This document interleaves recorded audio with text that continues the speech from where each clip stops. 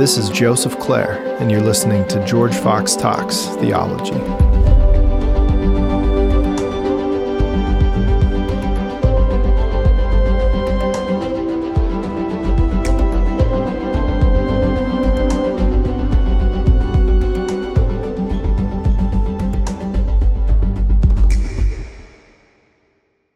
Hey, welcome to George Fox Talks Theology podcast. It's such a privilege to be with my guest today, Richard Foster.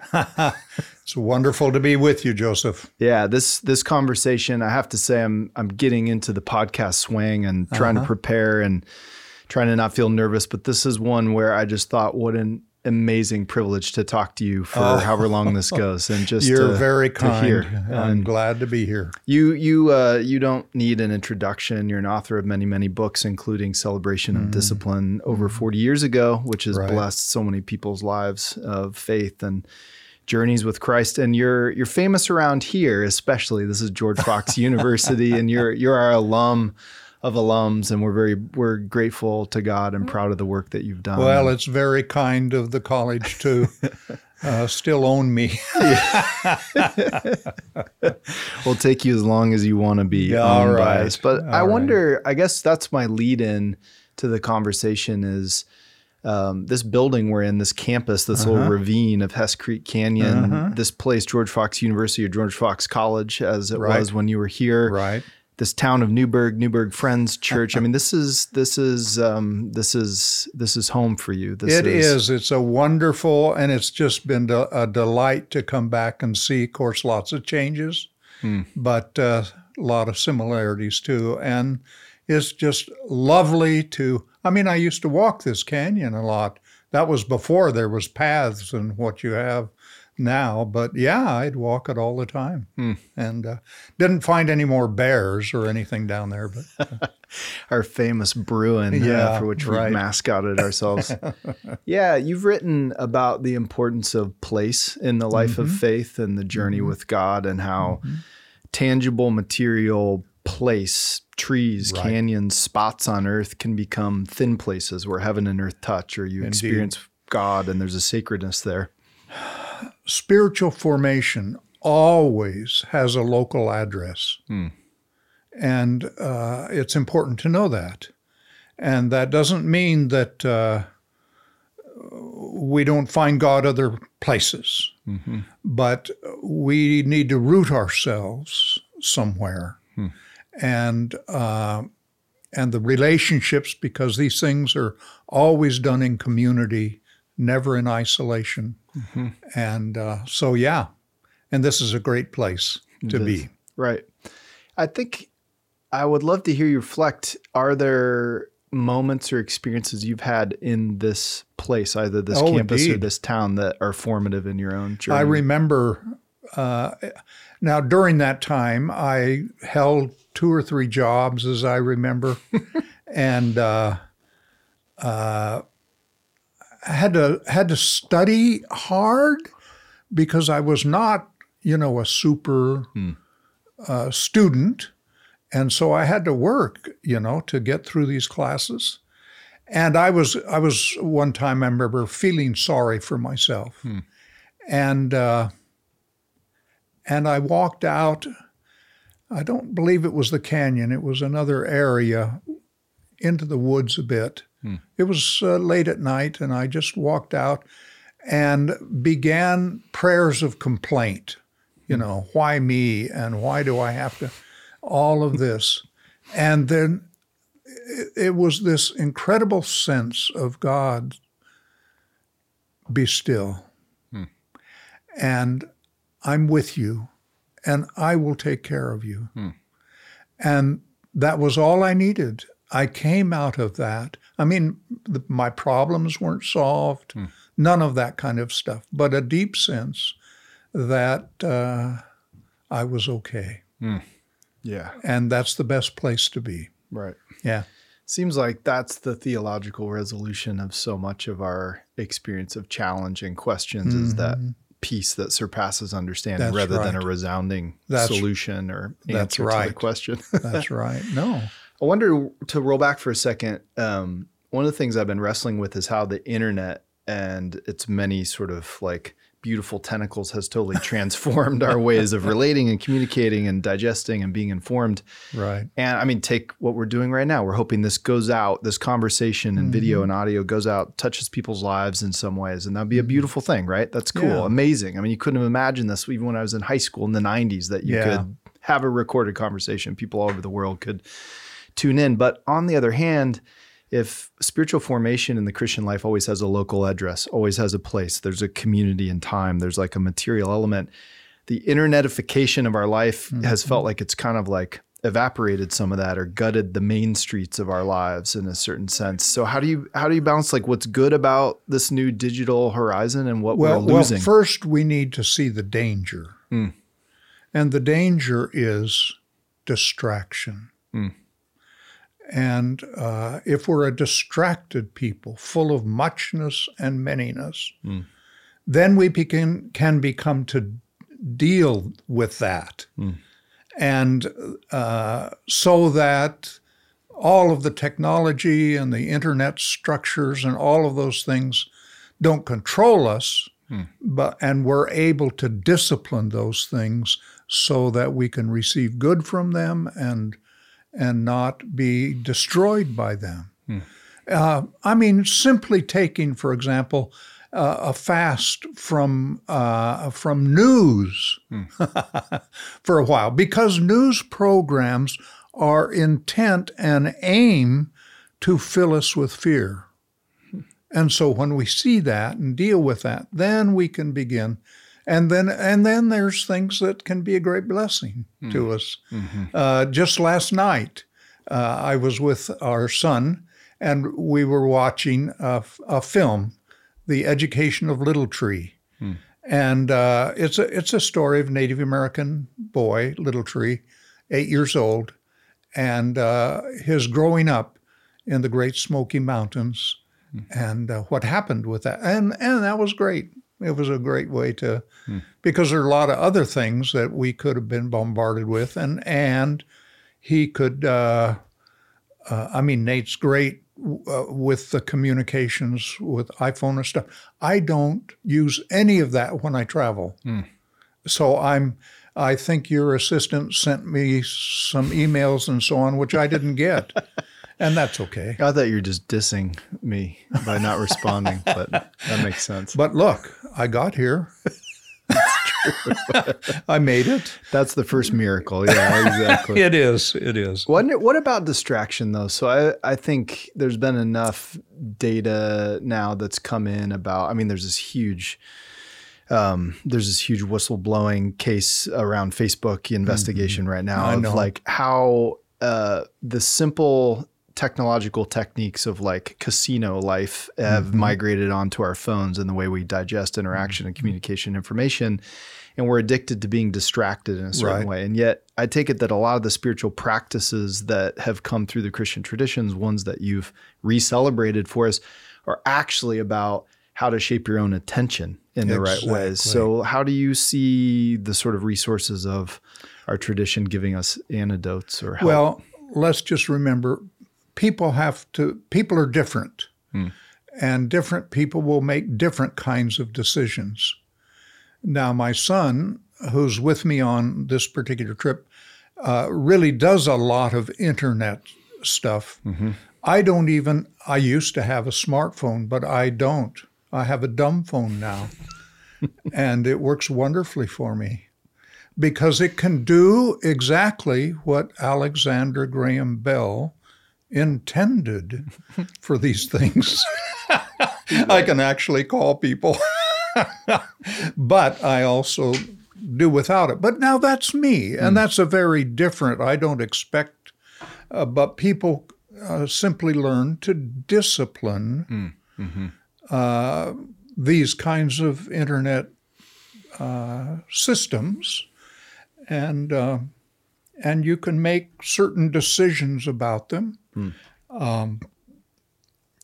We must learn space and silence, and it's entirely possible to live without that smartphone for a while. Right. I appreciate that perspective. There's an either or mentality, I think, in some of us, i.e. myself, to become a Luddite, to demonize technology. And if you have any historical awareness, you realized whether it was the newspaper, the radio, the television, there's an ongoing sort of conversation of fear, a kind of like black and white thinking. And the reality is technology in general has a neutrality as a set of tools, depending on to what use you put it, toward good or evil ends. Exactly. That seems balanced. So one of the things I'm most excited about at George Fox right now is this new Richard J. Foster Award in Spiritual Formation, which we were going to launch this year, but we will launch next fall, actually right around this time. Right. Give it to the first awardee. And part of what we're doing is just trying to celebrate the legacy of thinking around Christian spiritual formation, the richnesses of the scripture and the Christian classics and the practices that have been given to us. But I think for many of us, we hear the term spiritual formation and maybe aren't even totally clear what that is or how that relates to life in church. Or could you just begin at the most basic level for me? Well, think of Paul's words in Galatians. I am in travail. Now that's a birthing image. I am in travail until Christ be formed in you. That's what we mean when we talk about spiritual formation, the forming. Now, everybody has a spiritual formation. The problem is that a lot of times it's not very good. It is a deformation. And so there needs to be a reformation, a reformation of heart and mind and spirit. And that's really what we mean. We mean taking on the process of taking on the character of Christ-likeness. Now, there's a whole way of thinking, a whole theology behind all of that involves the body, the mind, the spirit, the soul, all of these kinds of things. And it's important for us to think through a theology for spiritual growth. You remember when Peter in his little epistle said, grow in the grace and knowledge of our Lord and Savior, Jesus Christ. Now, many people can make no sense out of a verse like that because they think of grace as unmerited favor, and it is that. But it is so much more than that. I mean, how do you grow in unmerited favor? You don't.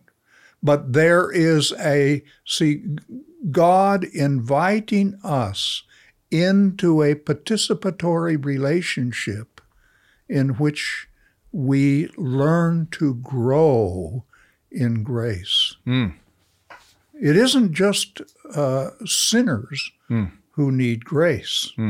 The saint needs grace way more. I mean, the follower of Jesus consumes grace like a 747 consumes fuel on takeoff. Yeah, that's beautiful. But that's like the central paradox, I think, of spiritual growth. And I want to unpack that a little bit more. So I've always thought your title to the kind of landmark book that got you going, Celebration of Discipline, was always kind of disorienting, right? Like the last thing I want to do is celebrate discipline. I've always, I suppose that was part of the genius of your own titling there. But how that's kind of the mystery is in my sense of the spiritual life, and maybe this is shaped more by an American kind of self-help psychology. When I hear things like spiritual growth, discipline, habits, there's this recovery of these old, kind of philosophical and spiritual traditions. I don't hear a lot of grace. I hear a lot of like, this is one more technique of a to-do list to make it through for the best you. You got to get the best you out here. And here's a kind of legalism that says if I can get the system down. I used to tell people, if you take Celebration of Discipline and turn it into 12 steps to blessedness, I'll pray against you. Okay, this is learning a relationship. God invites us. See, God says to us, I'm with you, I'm with you, I'm with you, are you willing to be with me? And so learning that with God kind of life is what we're talking about. And it comes, there's an old writer, Jean-Pierre de Caussade, who said, the soul, light as a feather, fluid as water, innocent as a child, responds to every movement of grace like a floating balloon. Isn't that lovely? Yeah. See, and that's discipline. It's the ability to do what needs to be done when it needs to be done. I mean, I can take a basketball and I can get into a basketball hoop eventually. But I can't take a basketball and get it into the basketball hoop when it needs to be gotten into the basketball hoop because I've never trained as a disciplined basketball player. And that same thing in the spiritual life. Yeah. So it's like a training in grace. It's training. And we have to learn the difference between trying and training. What's the difference? Well, when you're on the spot and you try to do something, if you don't have the deeply ingrained habits, it will always fail. I mean, I used to play a little bit of tennis. I'd love to play one of these, I'm trying to remember his name now. Roger Federer. Yeah, Federer was one of my favorites. Sampras, and, a match, if I could just win one game. No, 1 point. Yeah. But you see, it's not in me. It's not in my muscle structure. And trying when you're on the spot will always fail. We learn to train. That's why the early Christians spoke of themselves as the athletia Dei, the athletes of God. So we learn to train so that when we're on the spot, the ingrained habits that have been developed of righteousness, peace, and joy in the Holy Spirit, it just comes out because that's what is in us. And so learning, that's why, people read those words of Jesus to bless those who curse you. Yeah. How do you do that? You don't do that when you're on the spot. Oh, it's so good. I fear, though, that you're still feeding the achiever in me. I want to be the Roger Federer of the Christian faith. I want to be an athlete of God. Yeah. So my sense is to receive grace, the heart of the gospel fundamentally is to know yourself as a beggar before God, as Luther liked to put it, right? So that's ground zero, and you actually never get beyond that if you remain exactly right. Apprentice to Christ. How do you train to know yourself as a beggar or to remain in a receptive, open-handed place? See, we keep thinking that this is something to master. How do you master something in which the very point is to be mastered? So we learn to just let go of all of that stuff.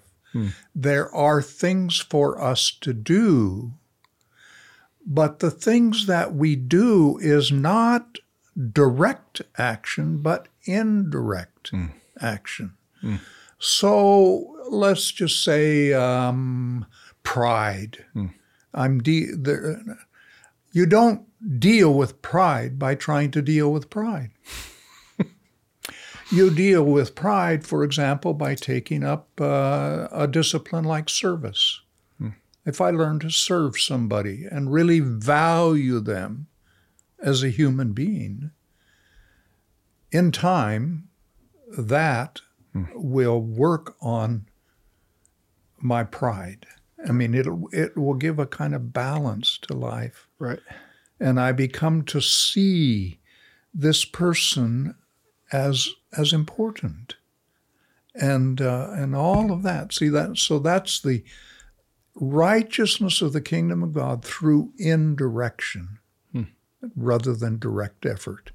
So that's how we deal with this thing, by dealing with this idea that I've got to master it. I used to call it the white knuckle club. I'm going to screw down the willpower and really come into God. So there's an indirect element. Mm-hmm. It's not about mastering, it's about being mastered. So if I'm thinking about the spiritual life, it's not a linear or direct ascent up a mountain, but it includes these descents or slips or slides or diagonal. Right. We learn to be open-handed so that we're receiving. And then we're trying to listen to the Lord in terms of my day. I'll often try to start a day this way when I get up. But now I'm at an age where this helps me to just move the joints. So I'll stretch a little bit, have a little stretch, which will end up flat on my back with my arms stretched out, just like that. And then, you remember that verse of Paul? I am crucified with Christ. Nevertheless, help me. How does that verse go? It's no longer I who live, but Christ who lives in me. And the life which I now live in the flesh, I live by faith in the Son of God, who loved me and gave himself for me. And then just be quiet for a little bit and kind of go through the day. Who will I meet today? See, and should I have what kind of a spirit, attitude toward, this is a person who's hurting. Be tender with them today. Something like that. Yeah. Very simple. That's the participatory thing you were talking about, right? Exactly. So if you know yourself fundamentally as a beggar, as open-handed, as being mastered by this gracious Lord, then if you do begin to live a life of love where you paid attention to the person who needs compassion, or you actually did organize your day in a way that there was prayer and scripture and good habits, you begin to recognize that it is actually no longer you, but Christ in you, the sense of being overshadowed by the Spirit like Mary was or something. So that's that sense. So if there is any what looks like an advance in the spiritual life, you know where the real agency there is, that it's God working and moving in you. Okay. That's right. In fact, remember how that Jesus says, let your light so shine before everyone that they will see your good works and glorify who? God. Well, now, if it's your light, your good works, how come God gets the glory? Right. Because we know that we've done nothing more than to receive a gift.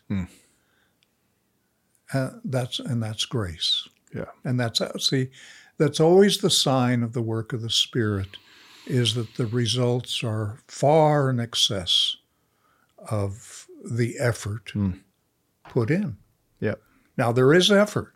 There are things for us to do.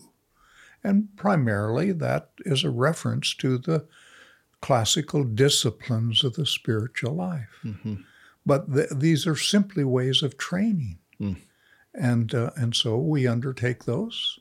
And we listen. God may lead us into something we'd never think of to do. Learn to be quiet for a little while. Learn not to have the last word in every conversation.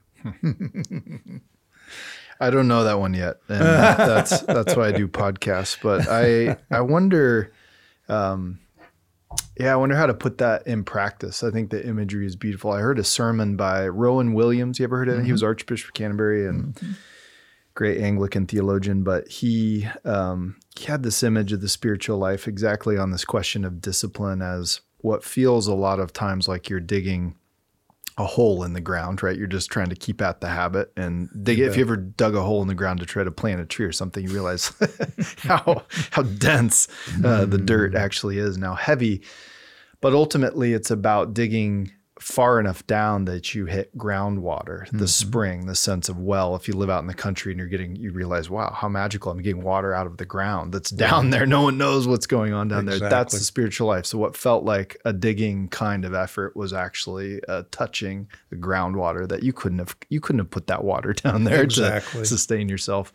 So there's a paradox in the midst of that. Speaking of paradoxes, I wonder if we could go dark. Let's go dark for a little bit on the spiritual life. This is something, maybe I'm 41 and it's just where I'm at, but in all of these masters of the spiritual life, the masters of being mastered, let's call them, and the spiritual classics that you've done such a good job of reintroducing to the contemporary American kind of evangelical audience, and more broadly, a lot of these folks talked about having an experience of hitting a wall, or famously St. John of the Cross finding yourself in the dark night of the soul, as you've written about. How does that factor into the life of faith and spiritual formation? Presumably people that are like most open to being mastered and most attuned through these habits and walking in grace, and then they hit something that is an experience like walking straight into a brick wall at night, seeing it. The first thing we need to help people know is that this is going to happen. It is part of the spiritual life. So don't be surprised by this. I mean, we have people with this idea that the quest for the holy grin. I always have to be happy. We're all going to have times as we learn to walk with God where there is an absence of our sense of the presence of God. God, as best I understand it, at times withdraws our consciousness of his presence so that we learn to walk by faith and not by sight. And what we learn to do in those times is do what we trained to do when we were in the light. We learn to do in the dark. We thank you, Lord, one writer put it, for weary days when desert streams were dry. And first we learned what depth of need thy love could satisfy. See? Yeah. And that's part of it. And it's so characteristic. I mean, when you read the history of great writers in the spiritual life, without exception, they experience these kinds of things at some point. And for some times, it's a brief period, for others more extended. I had an experience that lasted 18 months. And when I entered into that, I thought, I stopped all speaking. I stopped all writing. And I didn't know that whether I would ever write or speak again. As it turned out, that was about 18 months. Wow. And then there was this sense it's time to be in the public again. Yeah. See? Wow. I love that sense of the absence, sort of highlighting the depths of the thirst that's actually there, the sense of, and that is the paradoxical place you get into, whether the wall is the suffering of one of your children or the wall is, sometimes it's not simply like a psychic sort of sense of the absence of God's presence, although I think that's the core of it, but it's often attended by a rough patch in your life, or a rough patch that maybe you caused for yourself that you're dealing with. And in that absence, there is a paradoxical sense of the gift of it if it's drawing you closer in, if it's sharpening the hunger and the sense of satisfaction when you get back into the light and into that. There's a passage that at one time was a pivotal, almost autobiographical passage for me in the book of Jeremiah. Jeremiah's enemies had taken him and they threw him down a well. And I believe it's the King James Version that says, and Jeremiah sunk in the mire. And for me, that was almost a metaphor for what I was going through. And that's okay. Onomatopoetic, you're sunk. You can actually feel yourself in the mire. I love that. Thunking down into the bottom of a well. Yeah, I think that's consoling in a deep way. it's not superficial, and it's not coating over, sort of the hiccups of the spiritual life. I guess another direction I've wanted to ask you about is how this. Just before you bring that, please. Let me just say, because one of the important things is when a person enters into this, what we are to do is stand with them. Yeah. Not try to rescue them, not try to pull them out. We just are with them. Yeah. And that's the kind of thing we do together. Yeah. Learning to walk together, not with many words. And we walk with another person through the dark night of the soul, as St. John put it. Okay, we're not done then. So my question on the dark night, and I might be in like a sunset of the soul or something right now, where it's like I'm not totally sure, but my first response is like a very panicked sense of I'm going to do more. I'm going to assure myself that I'm not separated from God or the presence of God by achieving. So I'm going to start a new book. It's a perfect time, to get a book proposal accepted. So I'm on the hot seat to write something, or I want to create some content, or I want to be more busy. And I feel in that sense, the Lord saying that is not the right sort of response in this season. I don't know. How do you engage if you find yourself either in or on your way into what feels like could be the dark night of the soul? What do you do? What's the advice you give? Think of the image of a car, automobile. Faith is like when you put it in gear, you move forward. But there are times when you can't move it forward. When those come, don't put it in reverse. Put it in neutral. And wait. Just wait. Be still. Think of Elisha. I got it wrong. Elijah. There you go. In the cave. See? And he hears earthquake, wind, and fire, and all of that. God wasn't in the earthquake. God wasn't in the wind. God wasn't in the fire. And then comes, we call it, or it's often translated as still, small voice. Literally, it's the voice that has no sound. And we wait. That takes some waiting to be open to that. Today, it will be helpful to think about the still small voice and its many competitors. The voices that bombard us. That's why learning stillness of soul. There was an old hymn, "Be still, my soul. Thy God is on thy side. Bear patiently." See, so we learn that. We learn that. Learning it the hard way these days. And it is a learning, it is a process, time and experience. Yeah. Oh man, it's beautiful. One time I was preaching on Moses. He tried to do the work of God, and the power of the flesh killed the Egyptian. And God had to tuck him into the desert for 40 years to learn to do the work of God in the power of the Spirit. And I was waxing eloquent about that, and I said, let's learn these lessons so it doesn't take us 40 years like it took Moses. And there was a fellow, Dallas Willard, that was in the audience there. And he spoke up right at that time. He says, "I doubt it." And that was an important lesson to me.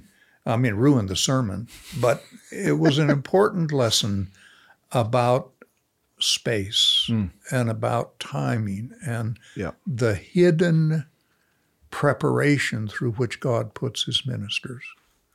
And so that we learn that waiting. Oh man. It's beautiful, but sobering, because you have to actually go through it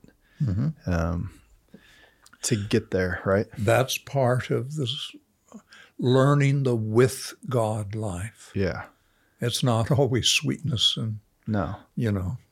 Well, that must be one of the sort of like beautiful ironies of having done the work you've done, of mined a tradition for its wisdom and resources and repurposed and repackaged them for accessibility to another generation. And yet across your life, I'm sure you've had to developmentally learn what they actually mean and how they actually work. And I had to experience it too. Yeah. It's all just part of the deal. Part of the deal. And it's okay. Yeah. Because we learn that God is with us. Whether we can sense, many people who begin to enter these things, one of the first things they do, they sort of enter in the tunnel.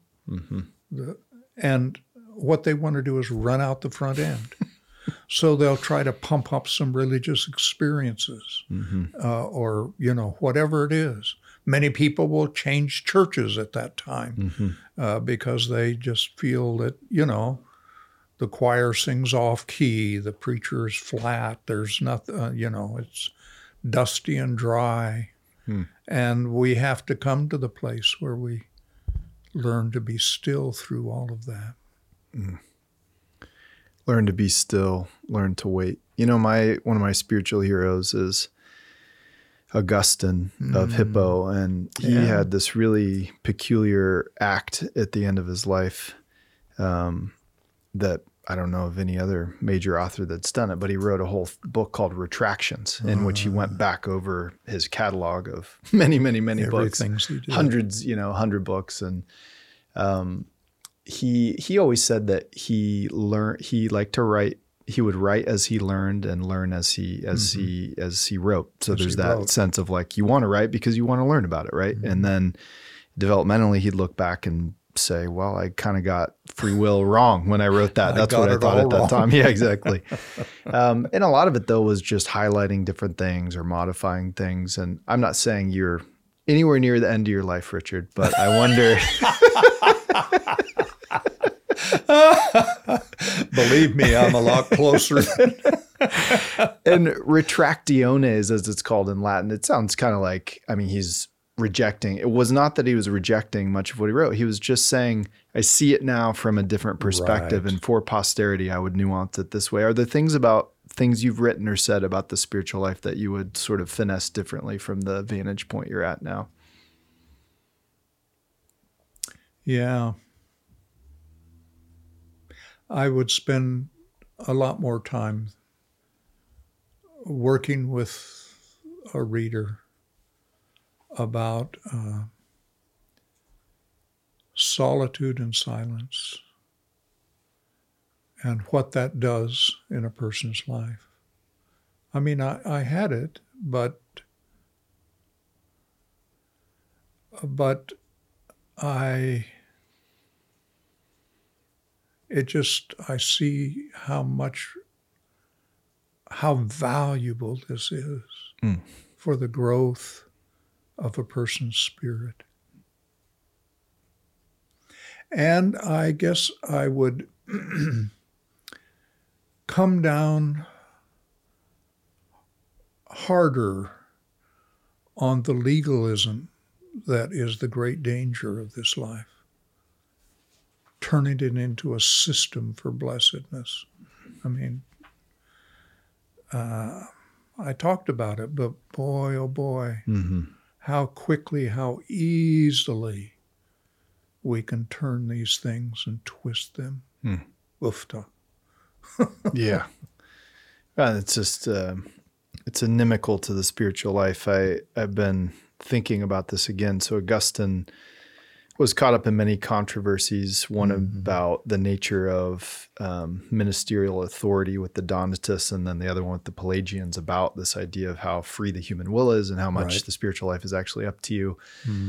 And Robert Marcus, who was this great English theologian who passed away, wrote one of my favorite essays on Augustine called In Defense of Mediocrity. And his argument was that Augustine was preserving, it's tongue in cheek. He's not saying we shouldn't aspire to the great heights of the spiritual life or life with God, but just a reminder that those moments in the church where you think you've ratcheted down and you know exactly what it takes to be a minister with authority or exactly what a spiritual hero or athlete looks like, you must remember that they're the danger of pride, which can spoil the spiritual life more than any other vice is lurking, you know? Exactly. And that's just it's a sobering reminder. I've been intrigued, Richard, by the turn toward the self in the modern world. I mean, that's a huge, broad claim, but I think I feel it very acutely in my own generation, this what's been called the rise and kind of triumph of a therapeutic understanding of the self, that you want to get in and know the true self, and the true self has been, traumatized and wounded and needs to be taken care of. And if you could just muster up enough self-awareness, then you would be free. You'd be the true you. And that's the kind of happiness that you're looking for. Now, I'm not blasting modern psychology or any of that. I'm just saying that sometimes my understanding of the spiritual life and spiritual practices and journaling or meditation, it sounds a lot like in Christian circles what you find out in a modern, more secular vocabulary around therapeutic techniques of self-improvement. And what's the fundamental difference between a Christian understanding of these spiritual practices that do include self-awareness and self-knowledge and a sense of selfhood from a purely, let's say, secular understanding of selfhood? I know that's a super vague, broad question. Well, that's a good question for us to consider. We are learning to the rhythms of the Spirit, to walk with God. And that does involve revealing things about myself in which I learn to gravitate to the pole star of the Spirit. And that's a whole different process of learning to live with God, because many times it will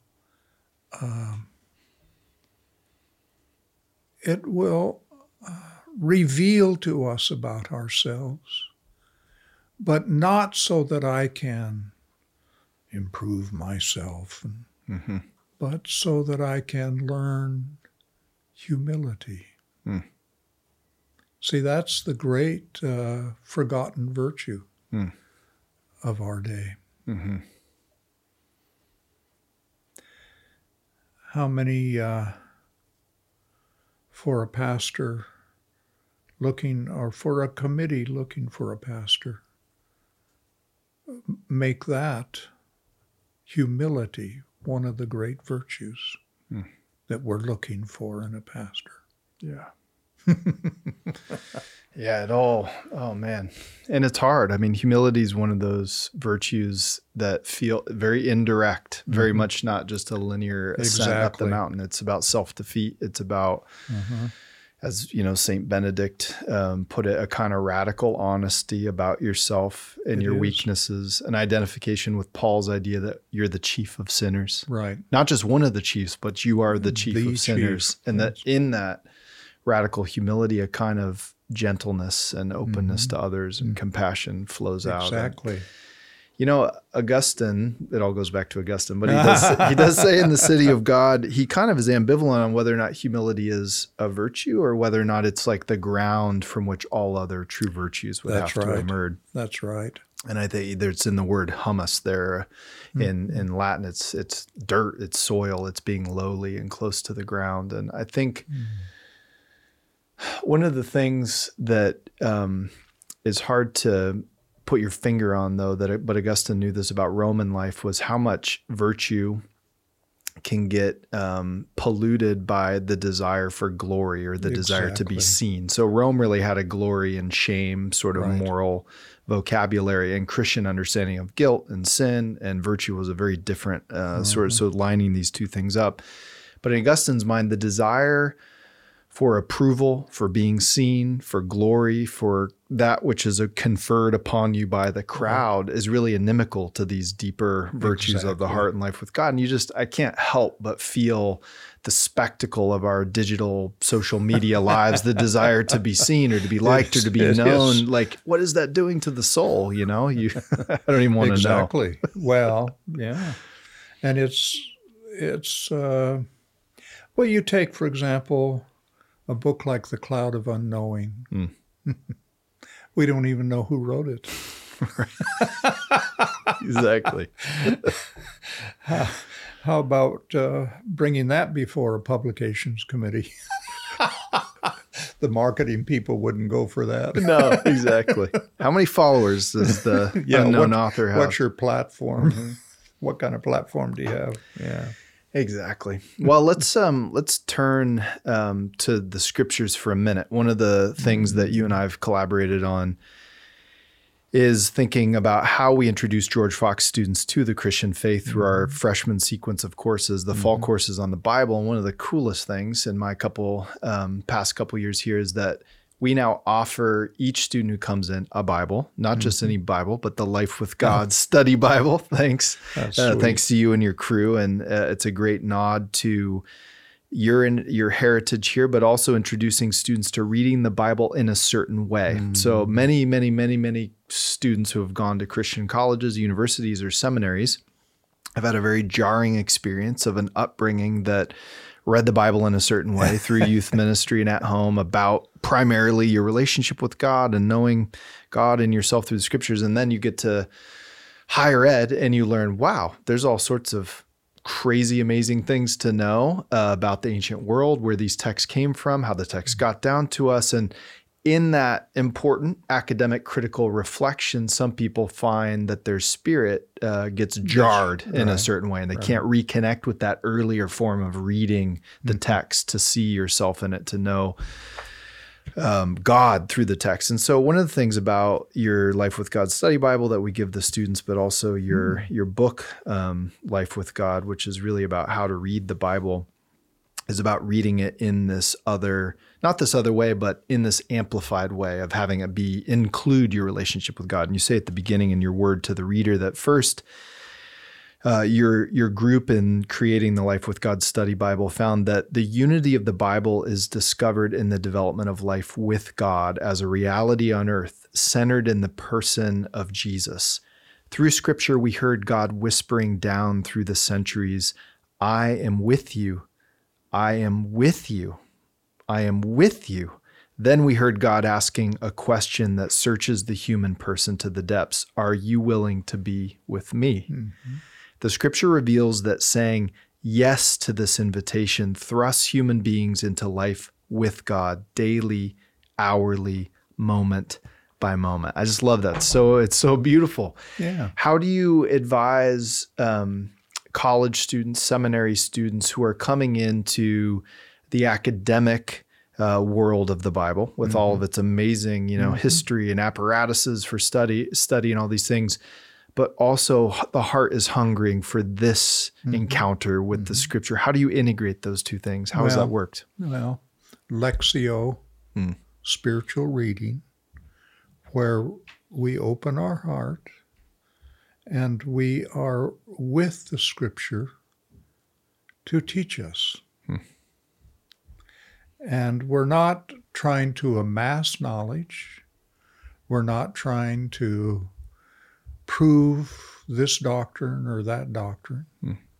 We're just sitting before the scripture and letting it teach us. And then we can be formed by it and let it teach us. So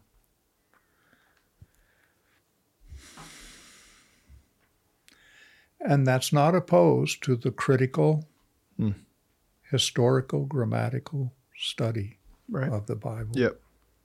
It just expands all of that.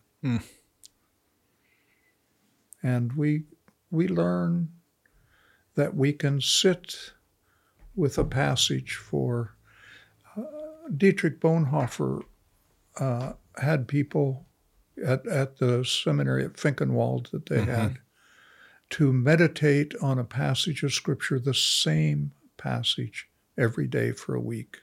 And this was not just the students, professors as well. And so you take a small passage and you just stay with it. Come to me, all you who are weary and carrying heavy burdens, and I will give you rest.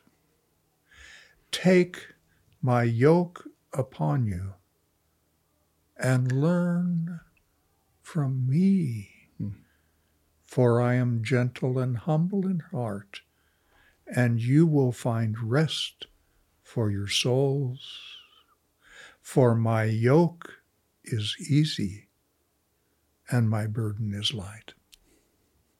And we just live with that. Lean into it.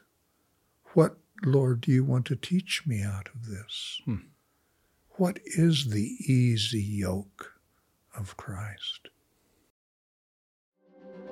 This has been a production of George Fox Digital. If you like what you're hearing, subscribe to the George Fox Talks podcast on Apple, Spotify, or wherever you stream things on your phone or computer. Check us out on the web at georgefox.edu/talks, where we have videos, publications, and more. And we're also on YouTube at youtube.com/GeorgeFoxTalks.